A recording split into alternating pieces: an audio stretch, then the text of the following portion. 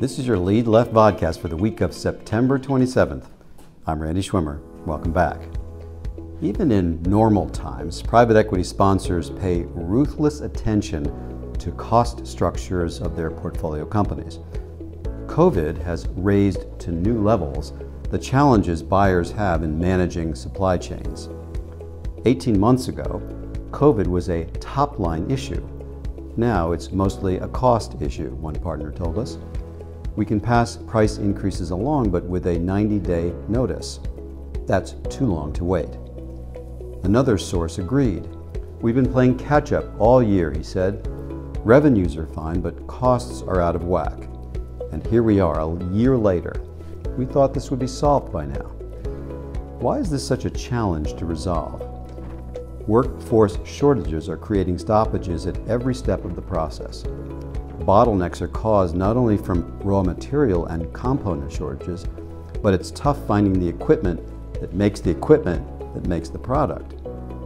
Slowdowns in packaging materials such as plastic, aluminum, and paperboard also contribute to stocking shortfalls.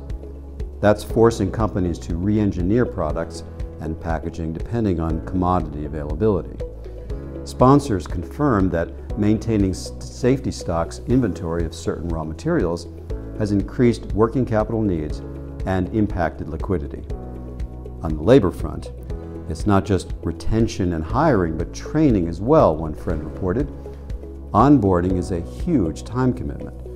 We need to hire 10 people per month, but we have to hire 20 since we'll lose half of them. But it's not just blue-collar workers, but it's management, back office, and administrative functions as well being swept into an overheated labor market.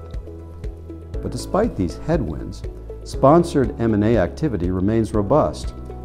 As one partner put it, higher costs don't seem to be negatively impacting private equity buying appetite.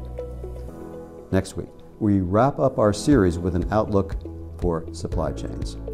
Reporting from the Blue Collar Shop at the Lead Left, this is Randy Schwimmer, wishing you and your families a safe and healthy week.